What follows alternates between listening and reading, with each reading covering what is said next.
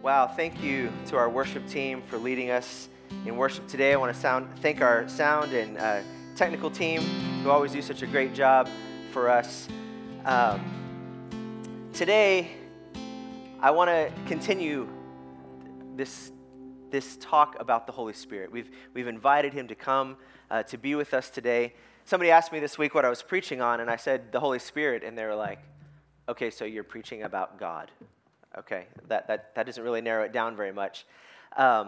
Well, what I want to talk to you about today is kind of my journey and where I am in my journey of getting to know the Holy Spirit, and invite you to come in on that journey with me, and see where he might take you. So, would you bow your heads and pray with me?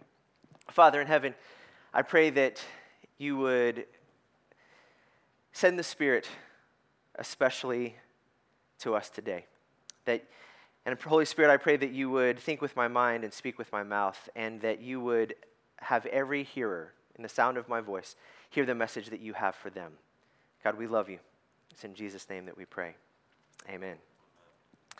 Well, some of you know this, but I grew up in a Christian cult.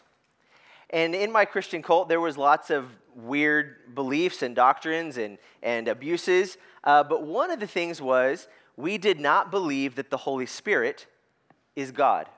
I remember my grandmother explaining to me, well, the Holy Spirit is like electricity. It's like the power of God, but it's not a person. And that's what I believed for the first 20 years of my life. And then when I came out of that cult and I came to Orthodoxy, I came to understand the full divinity of the Holy Spirit, that the Spirit is a person and is a person of the Trinity, the Father, the Son, and the Spirit. Well, then about 25 years ago, I had a friend, a mentor, who would say things like, "Oh, God told me to X. God told me to buy that car. God told me to sell that business. God told me to," and I was like, "What you talking about, Willis? What do you mean God told you something?" And he would say, "Well, the Holy Spirit told me." And I was like, "Okay. What does that mean? What does that look like?" And so I asked him to talk to me about how he heard God. And how to hear God is a conversation for another day. But then, as I went forward, I was in a denomination that frankly didn't really talk. Their Trinity seemed to be more like the Father, Son, and Holy Bible.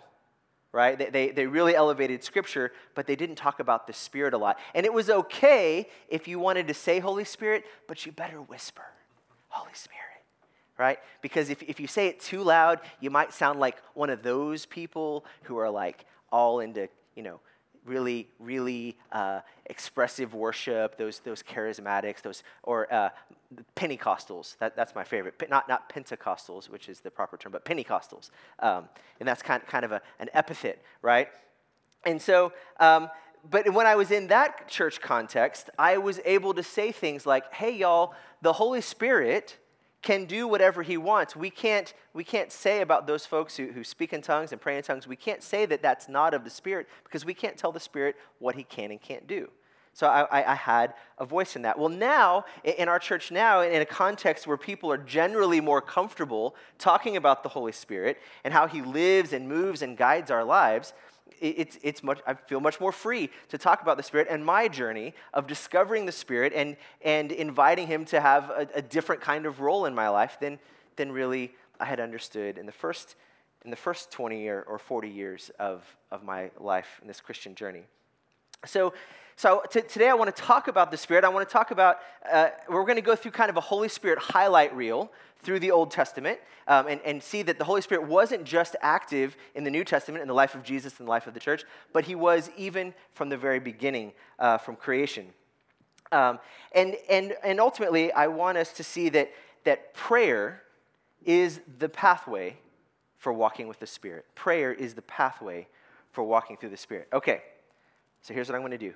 None of these guys know I'm going to do this. Okay, we're going to take the Bible as a timeline, all right? So here's creation, and I'm going to walk that way as we walk through the Holy Spirit highlight reel. You ready? All right. This is going to go a lot faster than it's going to seem at first. You ready? In the beginning, God created the heavens and the earth was formless and void. In Hebrew, tohu vibohu. It was welter and waste. And the Spirit of God hovered over the face of the deep. Hovered. That word hover is the same word that's used for a bird. Kind of this in the air, but effortlessly floating. Okay? The Spirit of God was hovering over the deep. Then we fast forward just a little bit, and it says that God formed the man out of the dust of the ground, and he breathed the breath of life into him. And that word breath is the same word, same wind, breath, spirit. And the word in Hebrew is ruach. Everybody say ruach. Okay, this time, swallow first. Say it really loud without spitting on the person in front of you. Ruach. All right, very good. You see how it's kind of like onomatopoeia? Like ruach, like the wind, the breath is coming out, right? Okay, so God breathed the breath of life into the man. And that the verb for breathe right there, when that Hebrew word gets translated into Greek, like about 170 years before Jesus comes, that word gets translated into Greek as emphasao. Emphasao. So those are the only two Greek and Hebrew words I'm going to ask you to remember today. Ruach and emphasao. Everybody say emphasao. Okay, it's where we get our English word emphysema, right? It's a breathing disease. So emphasao. That word only shows up 6 times in the whole Old Testament. Okay? By the way, there's going to be a bunch of Bible today. If you're not familiar with the Bible, that's okay. Just go with me. You'll figure it out as you go. Okay? So God breathed, emphasao, the breath of life into the man, and the man became a living being. Okay? So we don't hear a lot about the Spirit for a little while, but we fast forward through the Bible. And in Exodus 35, this is when the children of Israel have come out of slavery in Egypt, and the very first person that the Bible says was filled with the Holy Spirit, do you know what his name was? I'll give you $10. You can tell me what his name is. His name is Bezalel. Oh yeah, Bezalel, I've heard of that guy. No, you haven't. Bezalel in Exodus 35 was the first person that said was filled with the Spirit of God. In fact, the Bible says that God told Moses, I have filled Bezalel with my Holy Spirit. Why? Is Bezalel going to be a priest? Is Bezalel going to be a prophet? You know what he was? He was an artisan. He was a builder. He knew how to build things and make things. Isn't it wonderful that the first time we see that the Holy Spirit empowered somebody, it wasn't to be a preacher or a prophet or a saint. It was to be a builder. The everyday work, God, it matters to God, and God's Spirit fills us so that we can do the things that God has called us to do. So we begin to see that the Spirit fills people for this appointment, this inspiration. Artists often talk about inspiration, right? Inspire, the word spirit. It has inspiration, has its root in the word spirit. And so this appointment and this like giving of responsibility and inspiration. Then we fast forward about 250 years to King David. And after King David's sin against Bathsheba and Uriah, in Psalm 51, he prays this prayer of repentance. And he prays, God, please don't, first of all, he says, please create a new heart in me, and do not take your Holy Spirit from me. See, David understood that God had sent the Spirit to him, appointing him to be his representative as king of Israel. Do you see that? So again, we see the Spirit appointing and empowering for service. Let's fast forward another 400 years. We get to Ezekiel. Now, you got to understand the context of what's happening in Israel. So 400 years after King David, the children of Israel are conquered by the Babylonians. The southern kingdom, the northern kingdom got destroyed before by the Assyrians, but in 597 BC, the Judahite kingdom, the King David's line, was defeated by the Babylonians, and people got taken into exile. Okay, and they're like, we're done. We have no king, we have no land, we have no temple. All the promises of God are broken. Okay? And here, at this point, the prophet Ezekiel has this experience where God gives him a vision. Okay? And we're gonna take our time on this part, okay? This is Ezekiel 37. Okay? I'm going to read the whole thing, but I want you to think about the times in your life when you think all is lost. Maybe that's you right now. Maybe that's you in the past. And if not, it will be someday. That experience of feeling like God is done with me. I'm done. I'm dead. I'm just dry bones walking. That's the experience when you think all the promises of God are broken. So I want you to hear what this text sounded like to the Israelites then, and what it means for you. Okay? Ezekiel says, "The hand of the Lord was on me, and he brought me out by the Spirit of the Lord and set me in the middle of a valley that was full of bones." Listen to all the times we see the word Spirit here. "He led me back and forth among them, and I saw a great many bones on the floor of the valley, bones that were very dry. He asked me, 'Son of man, can these bones live?' I said, 'Sovereign Lord, you alone know.' Then he said to me, 'Prophesy to these bones and say to them, dry bones, hear the word of the Lord. This is what the sovereign Lord says to these bones. I will make breath enter you, and you will come to life. I will attach tendons to you and make flesh come upon you and cover you with skin. I will put breath in you, and you will come to life. Then you will know that I am the Lord.' So I prophesied as I was commanded. And as I was prophesying, there was a noise, a rattling sound, and the bones came together, bone to bone. I looked, and tendons and flesh appeared on them, and skin covered them, but there was no breath in them. Then he said to me, 'Prophesy to the breath. Prophesy, Son of man, and say to it, this is what the sovereign Lord says. Come, breath, from the four winds, and breathe into these slain, that they may live.'" And guess what that word breathe there is? Emphasao. Emphasao. "Breathe into these slain that they may live." So I prophesied as he commanded, and breath entered them, and they came to life, and they stood up on their feet, a vast army. The God who turns bones into armies. Then he said to me, "Son of man, these bones are the people of Israel. They say, 'Our bones are dried up and our hope is gone. We are cut off.'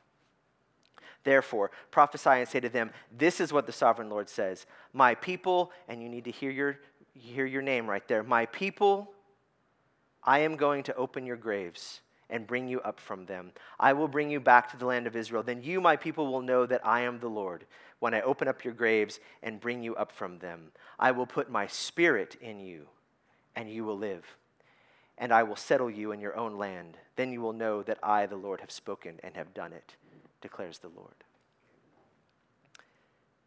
I wanted to read that whole thing because no matter what I say, if you can hear the word of the Lord spoken aloud, maybe God will speak to you. So then we get to the New Testament. In Mark chapter 1, the Bible says that God ripped open the heavens. See, ancients believed that the universe was this big sphere that we all lived inside of, and as we looked up into the heavens, this perfect sphere, that the stars were all on the edge of that sphere, and that it was perfectly ordered and immutable. It couldn't be changed.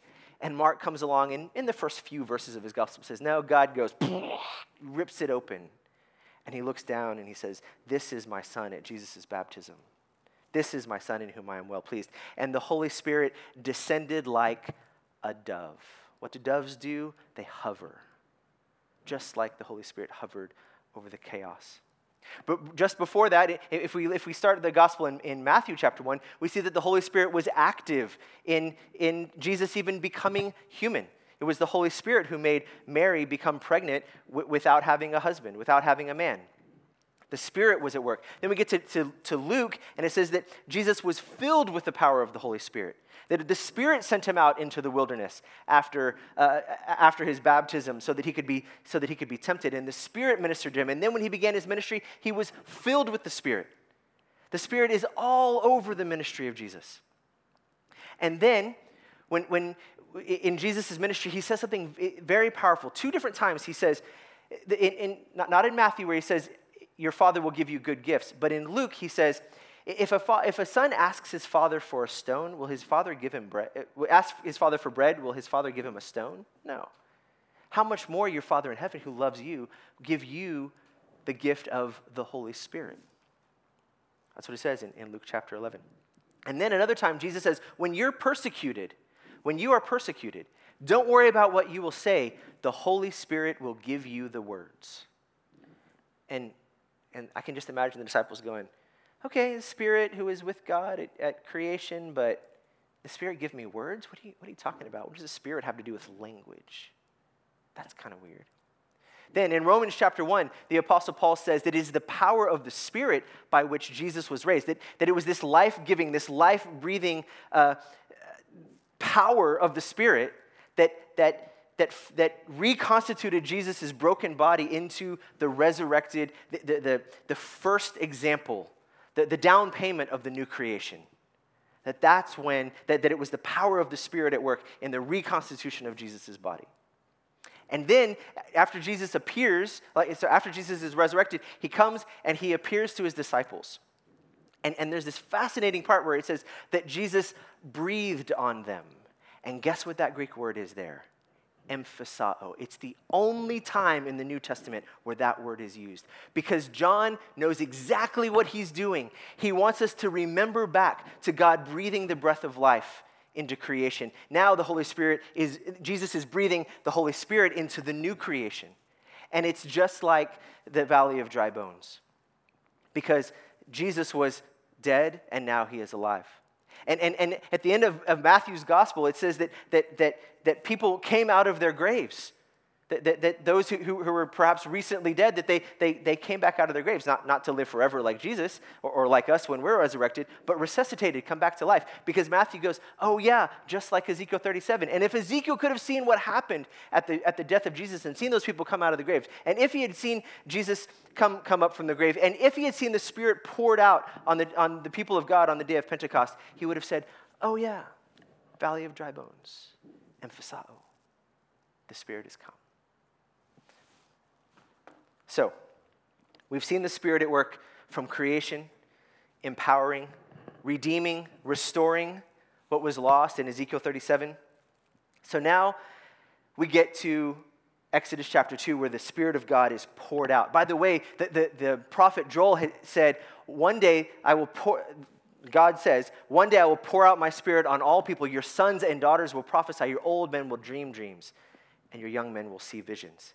And it's here on the day of Pentecost, 50 days after the crucifixion of Jesus, that we see the Spirit come poured out and tongues of fire come and rest on the disciples. And they start speaking in all kinds of languages.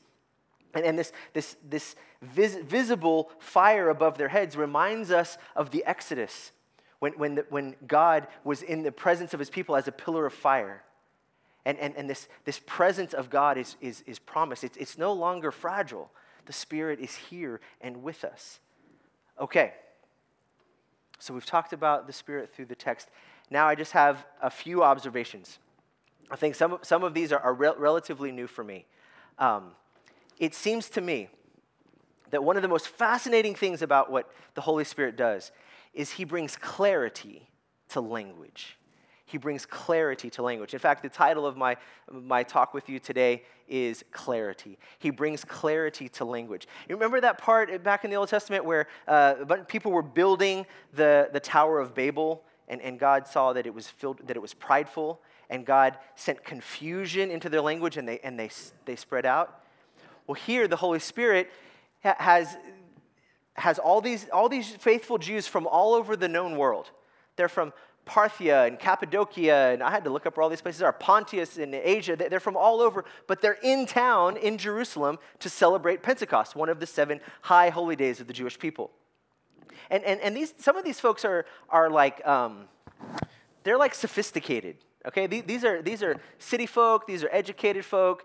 These are people who really know what they're doing. And these disciples, where are they from? They're from Galilee. Okay, Galilee is pretty much it's backwoods, if you know what I'm talking about. Like they talk kind of funny. Okay, I'm not going to do an impression of any accent that we might understand. But there's certain accents that you go, oh, you're not very smart, are you? Okay, that's the accent that Peter had. Okay, and when the Spirit comes and they start and Peter and the other disciples start speaking and everybody hears in their own language, it's not just a language difference, it's a culture difference, it's an education difference, and the Spirit bridges that gap. Why?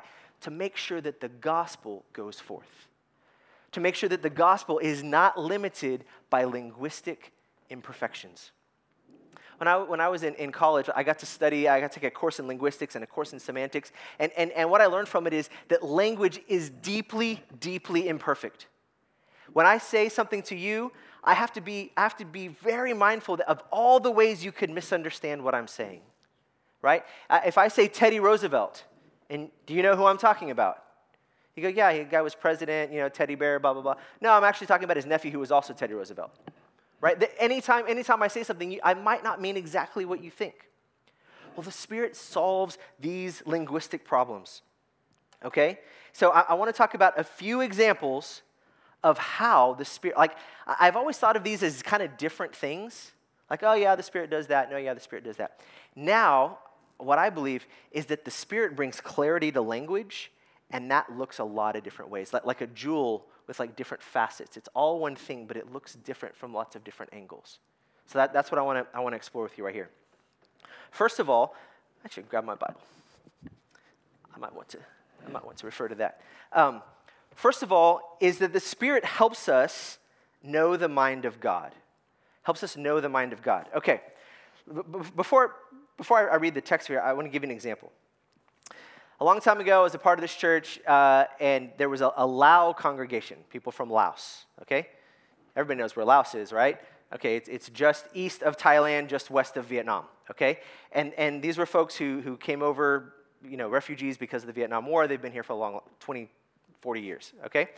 And then there was another group of refugees who had recently come to the United States who were the Karen people. They were persecuted Christians from Myanmar. Everybody knows where Myanmar is, right? Right between Thailand and India. Now, Lao people speak Lao. Karen people speak Karen, right? So the Karen people didn't have a pastor. So they would come to church with the Lao people, and nobody spoke the same language. But the Lao pastor would preach, and remember what's in between Laos and Thailand, between Laos and Myanmar, Thailand. There was one Lao guy who spoke Thai and one Karen guy who spoke Thai. And so the Lao pastor would preach in Lao. The one guy would listen in Lao, say it in Thai. The other guy would hear it in Thai and then say it to everybody in Karen. Exhausting, inefficient. But the Spirit made a way. God knows the mind of God, and we know our own mind. There's a gap, except that the Spirit speaks both languages. Here's what I'm talking about. 1 Corinthians chapter 2. These are the things God has revealed to us by His Spirit. The Spirit searches all things, even the deep things of God. For who knows a person's thoughts except their own spirit within them? In the same way, no one knows the thoughts of God except the Spirit of God. What we have received is not the spirit of the world, but the Spirit who is from God, so that we may understand what God has freely given us. This is what we speak, not in words taught by human wisdom, but in words taught by the Spirit, explaining spiritual realities in Spirit-taught words. Do you see what happened there? God knows the mind of God. We know our own mind, but we can't see the difference except that the Spirit knows the mind of God and knows the mind of the man or the woman. Do you see that? So this communication gap between us and God is fixed. Next thing, speaking and praying in tongues. There was this cultural linguistic gap that I talked about that is no longer a problem because the Spirit solved that because of the speaking in tongues. Then, many of us pray in tongues because we pray to God, but it's not, that connection to God is not limited by our command of the English language. Thank goodness, because we're not all good at the English language. So we don't always know the right words to pray. But some are given this gift to be able to pray to God directly in the Spirit, not limited by language. The next, similar to that, is when we don't know how to pray. Romans 8 says that the Spirit helps us by praying with groans too deep for words. When our pain is too deep and we can't find the words, the Spirit will come alongside us and He will groan with us because even the Spirit might not know the words. But He can still communicate. He can still pray with us and send that to the Father and to the Son.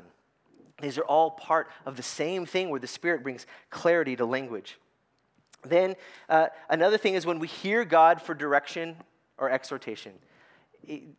We can talk more about that another time, but to be led by the Spirit, to ask God for wisdom, to ask Him, God, help me in making this decision. I want to be led by you.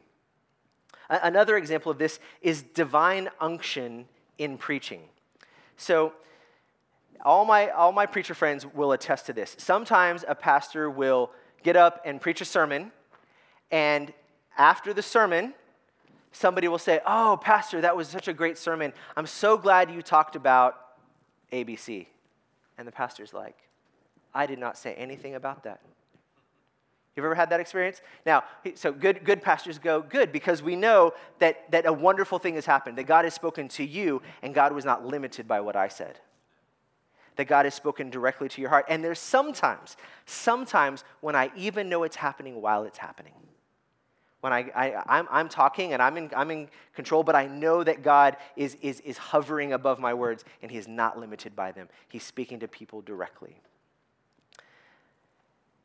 Another example is divine unction and evangelism. And by the way, these examples I'm giving here, I'm kind of going out on a theological limb. The first few, they're right there in the Bible. They're right there in the Bible. They're right there in the Bible. Okay? But now this part, divine unction and evangelism, this is the exciting part. Because I always like, oh, okay, if God calls me to preach his word, yeah, sometimes he's going to take my words and he's going to do something more with them than I can imagine. But there's this guy named Dr. Ross Chandler, and he wrote a book called Excited to Share, and he presents the idea that the same thing that the Spirit is doing when he allows people to speak in tongues and pray in tongues is the same thing that he can do when you share your faith with somebody else. So some people are afraid to evangelize. What if I say the wrong thing? What if I explain the gospel wrong? What if I quote scripture wrong? And blah, blah, blah. Do you trust that the Spirit is more powerful than your language? Do you trust that the Spirit can speak to the heart of the people who will listen to you? It's the same thing. Divine unction is not limited to preachers. It's limited to Christians who can speak with God's mouth and can trust that God can do things beyond the power of our own language. God has empowered you with that because he solved this language problem. Now, here's another thing. Interpersonal communication. I believe that at the cost of prayer, that we can ask the Spirit to control our language, even in our interpersonal communication. Let me give you an example. Okay, so let's talk about marriage conversation. Okay, let's talk. If on the one hand we have harshness, and then over here we have unkindness, which is not quite as bad as harshness, and then we have unthoughtfulness. And then we have just dumb, okay? You just say things that are dumb. You're not trying to be a jerk. You're just dumb. Well, let me tell you about in my life, in my marriage, as soon as I cross over to the dumb part, my wife's like, nope. That's the end of that. And I'm like, oh, okay. I crossed over the dumb part. And I actually thanked her because she keeps me from going to the unthoughtful, right? Because she stops me at dumb.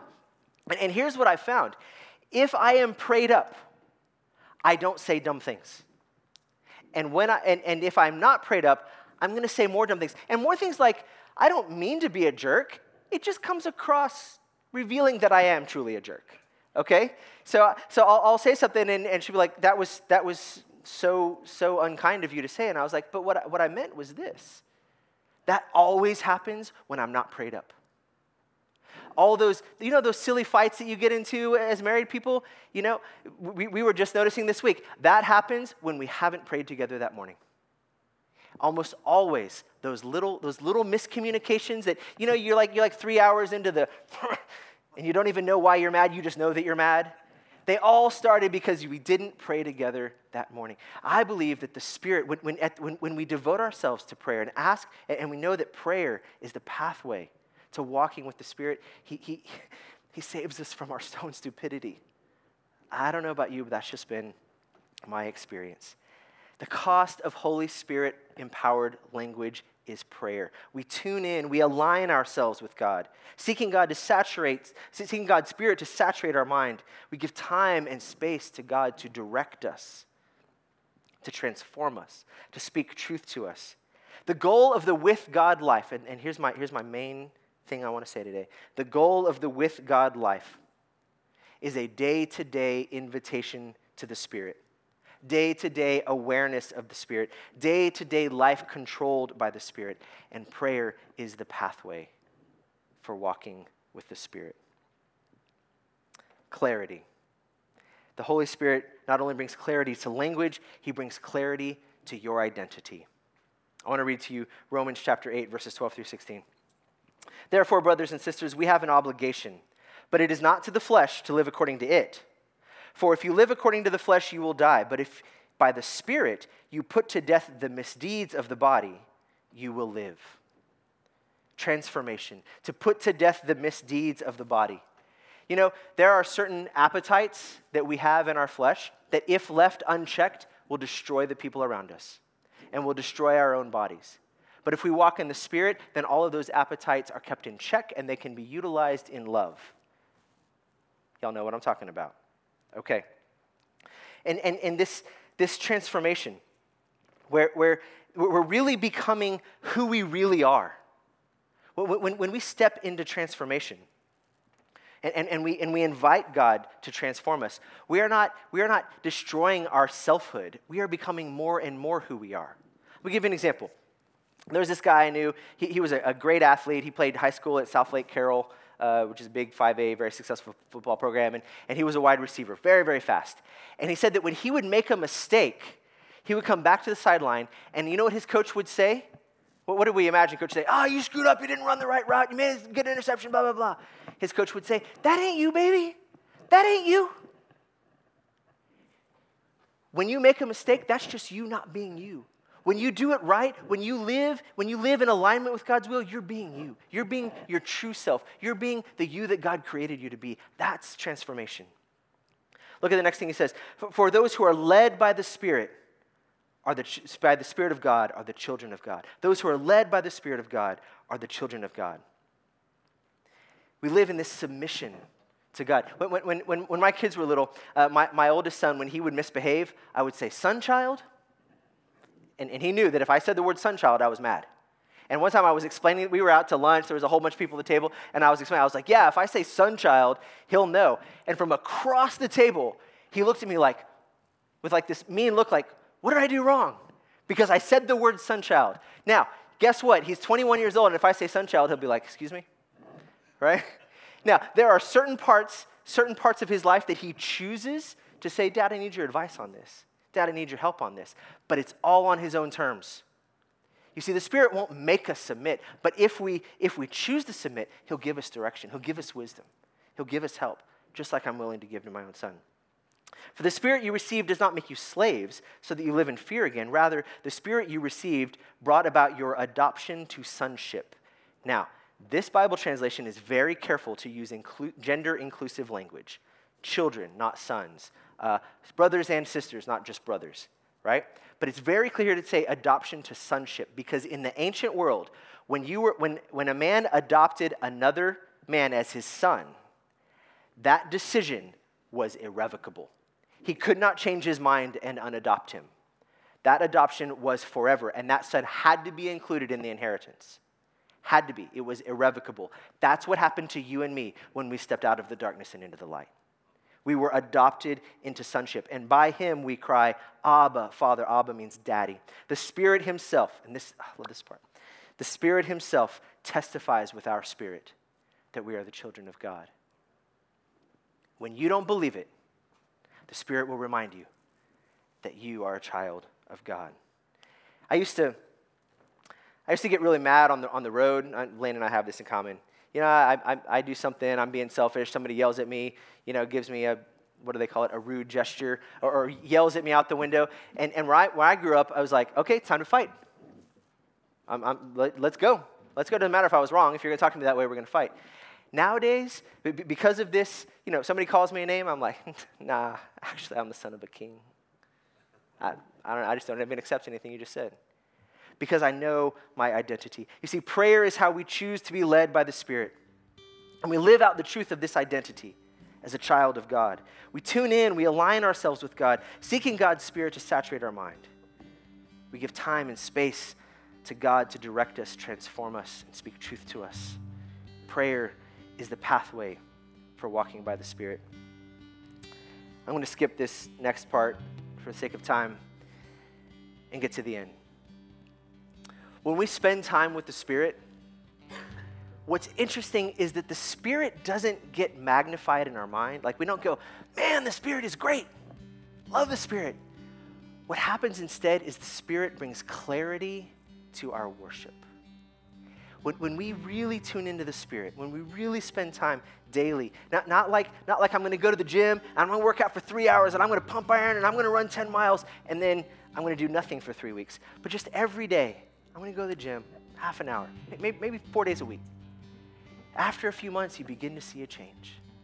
That's what it's like when you spend time praying with the Spirit. And when you do, what you'll find is that God the Father gets bigger. You're reminded that He is the creator. He is the sustainer. He is the life breather. He is our redeemer. He is the way maker. He's the rescuer from slavery. He's the Holy One of Israel. He's El Shaddai, the God of the mountain, God Almighty. He's Adonai, our Lord. And then Jesus gets bigger. And when we spend this time in the Spirit, here's what wells up in us. Jesus, you are Emmanuel, God with us, the incarnate Logos, my rabbi, my healer. You're the fulfillment of Scripture. You're the Lion of Judah. He fed 5,000 people and he said, I am the bread of life. He healed the blind man and he said, I am the light of the world. He confronted the Pharisees for being blind guides, for being terrible shepherds, and he said, I am the good shepherd. He came to Mary and Martha, who had just lost their brother, and he said, I am the resurrection and the life. He said, I am the way, the truth, and the life. La vida, verdad, y vida. He said, I am the true vine. He is the crucified Lamb of God. He is the fulfillment of all of Israel's hopes, the Son of Man, the Son of God. And when he was resurrected victorious Messiah.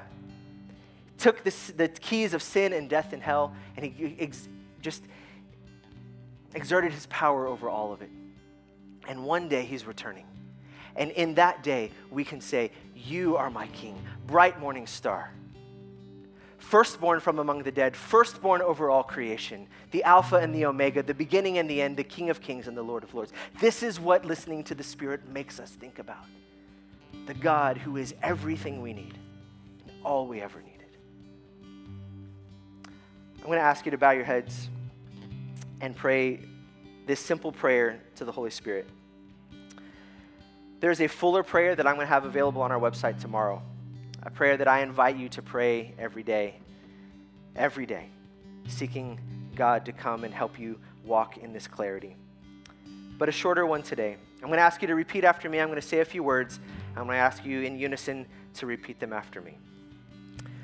Come, Holy Spirit, I invite you to fill me anew today.